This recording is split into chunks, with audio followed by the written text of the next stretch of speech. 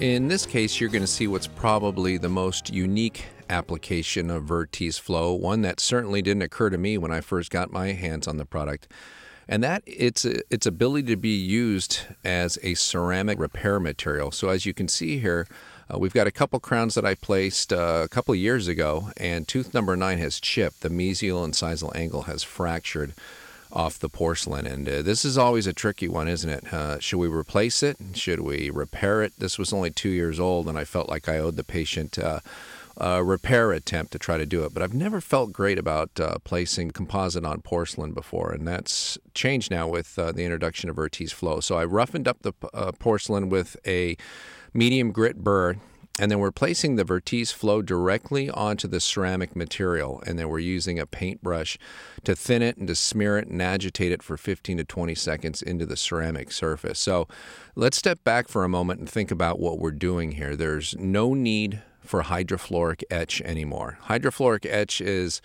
very dangerous. I know we all get a little bit nervous when we use it in the mouth. God forbid we get it on some soft tissue, we get it on the patient's tongue. The patient swallows it. Even when your assistant is rinsing it off, you're kind of holding your breath, hoping that the hydrofluoric acid doesn't go anywhere it's not supposed to go. We know phosphoric acid is relatively safe in the mouth, but hydrofluoric acid, we're talking about pool acid now. And if it can etch ceramic material, imagine what can it do to your patient's soft tissue. So the fact that Vertees Flow bonds directly to ceramic material without having to use hydrofluoric acid etch and without having to use a silane primer is a huge step forward, and one that frankly I was a little skeptical about in the beginning, but I've been proven wrong since I've used this material to repair ceramic surfaces such as this one. So with the first application of the Vertees Flow, we use the enclosed paintbrush to smear it over the ceramic surface that I've roughened up, and we just kind of agitate it for about 15 to 20 seconds.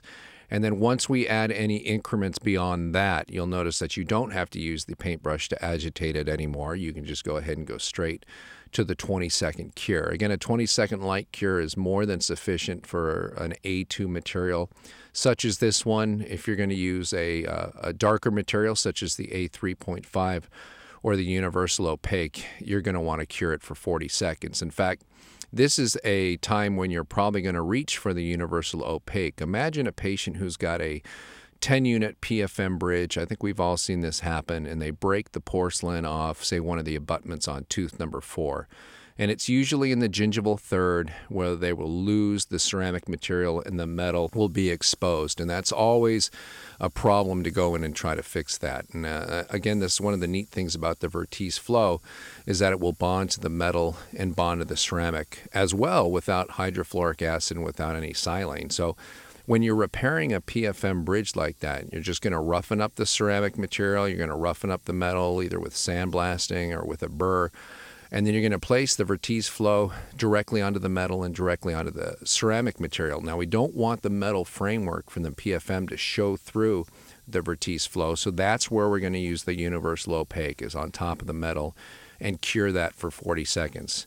And then on top of that universal opaque and on top of the ceramic material we roughened up, we'll use whatever shade matches, an A2 for example, and then cure that for 20 seconds. But on this tooth, we're just repairing an all-ceramic crown that's got that chip on the mesial and incisal, and it wasn't a huge chip, so I'm actually using the Vertees Flow as the final composite material as well. Now, if it was a bigger fracture and it was the entire mesial and incisal corner all the way down to the zirconia coping or the whole incisal edge, I would use a different composite, something like Herculite Ultra, and place that on top of the Vertees Flow. But on something small like this, it's almost along the lines of the small Class 1 composite restorations that you saw earlier in this presentation.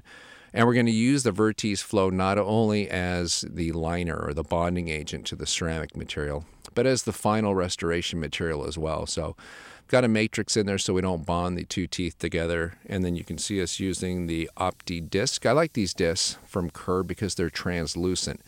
And it's really the only disc I can think of, finishing disc, that you can see through. So as you place it on the tooth, you can actually see what you're doing through the disc, and it's a neat advantage. And they're super thin as well. So we go in and just polish this. So this entire repair has been done with the Vertise Flow. So it is bonded to the ceramic material, and then I added another layer or two to make the entire restoration from porcelain out to the incisal edge out of the same Vertise Flow. And you can see we get a nice look there with that A2, but Kerr's research that I've seen on this, I was impressed by the high bond strengths of the Vertise Flow to the ceramic material, and allowing us to get rid of the etch and the silane is fantastic. And you can see that small mesial incisal chip, and look how nice that looks in the after photo without any hydrofluoric acid or any silane.